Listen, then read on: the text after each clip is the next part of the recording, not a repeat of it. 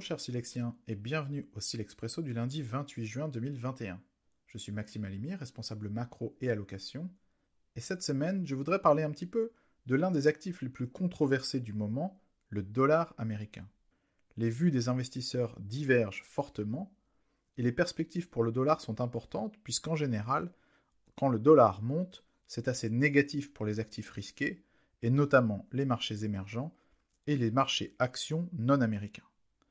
Alors, où est-ce qu'on en est aujourd'hui ?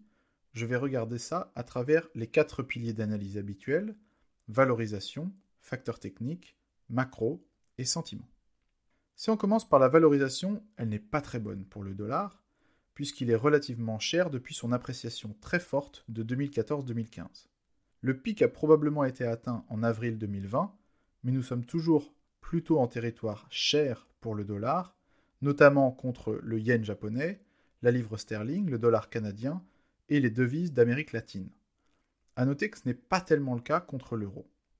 Ensuite, les facteurs techniques sont carrément catastrophiques. Le déficit de la balance courante a atteint 3,5% du PIB au premier trimestre de cette année, et ce, en dépit du fait que les États-Unis ne sont plus importateurs nets de pétrole. Cela veut dire que ce déficit se fait simplement avec la balance déficitaire de biens et services, et qu'il faut donc beaucoup de dollars pour financer ce déficit.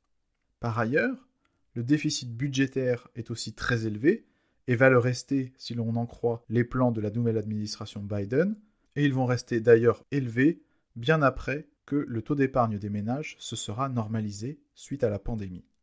Troisièmement, la macro est plus nuancée.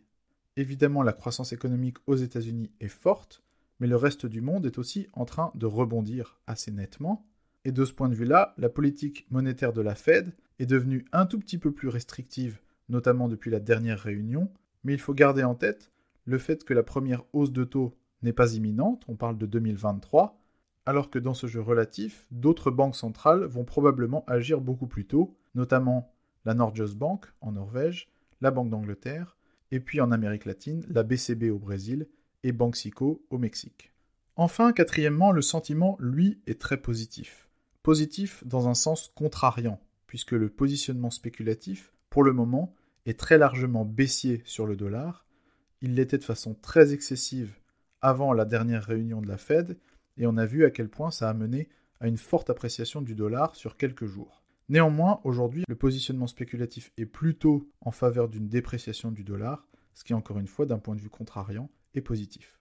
Donc, pour conclure, si on en croit les 4 piliers d'analyse, le court terme est plutôt contrasté et on pourrait avoir une période de consolidation du dollar, mais le moyen terme reste assez clair, à savoir propice à une dépréciation du dollar pour les prochaines années.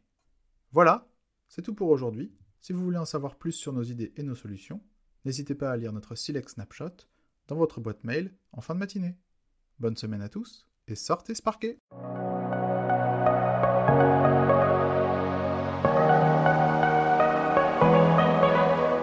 Ce document audio est exclusivement conçu à des fins d'information et son contenu n'a pas de valeur contractuelle.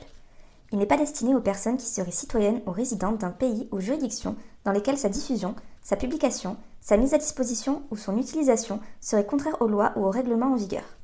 Ce document audio ne constitue pas et ne doit pas être interprété comme une offre de service d'investissement, un conseil en investissement ou une recommandation d'acheter, vendre ou conserver un instrument financier.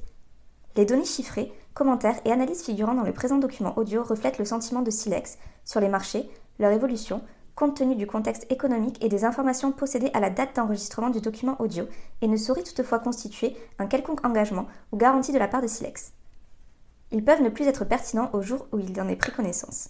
Tout investissement en instruments financiers comporte des risques, notamment de perte de capital, et tout investisseur doit prendre toute décision d'investissement au regard de sa situation personnelle et patrimoniale, indépendamment de Silex, et en s'entourant au besoin de tout avis ou tout conseil spécialisé.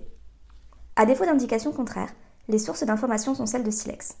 Silex se réserve le droit de modifier à tout moment le contenu et les termes de ce document.